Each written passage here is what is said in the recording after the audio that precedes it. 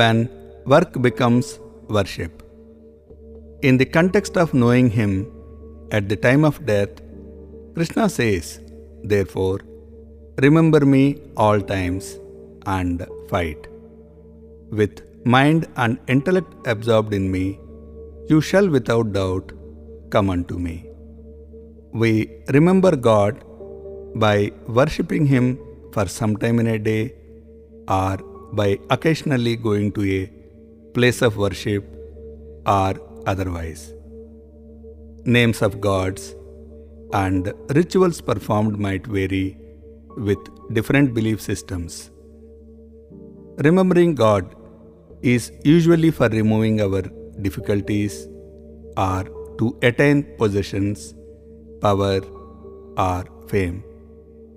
But here Krishna says, "Remember me all the times," which looks impossible as we are not aware of how to pray at all times of the day.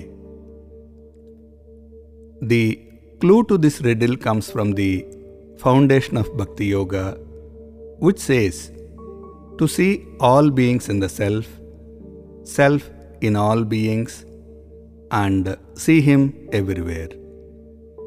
When this existential truth is realized, one realizes Paramatma everywhere, which is nothing but remembering Him at all times. Whatever we see, whether it is beautiful or violent, whatever we hear, whether it is a praise or criticism, is nothing but the Paramatma. Once this understanding is inculcated, Krishna's advice to go to war can be easily understood. Krishna is for doing the work in hand, which happens to be the war in the present context. Surely, it's a tough test for Arjun to see the Paramatma in the present moment of war, and we are no different.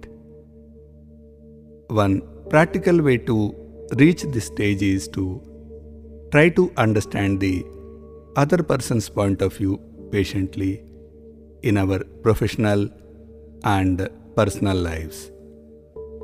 This will help us realize that we too would have behaved similarly in the given circumstances.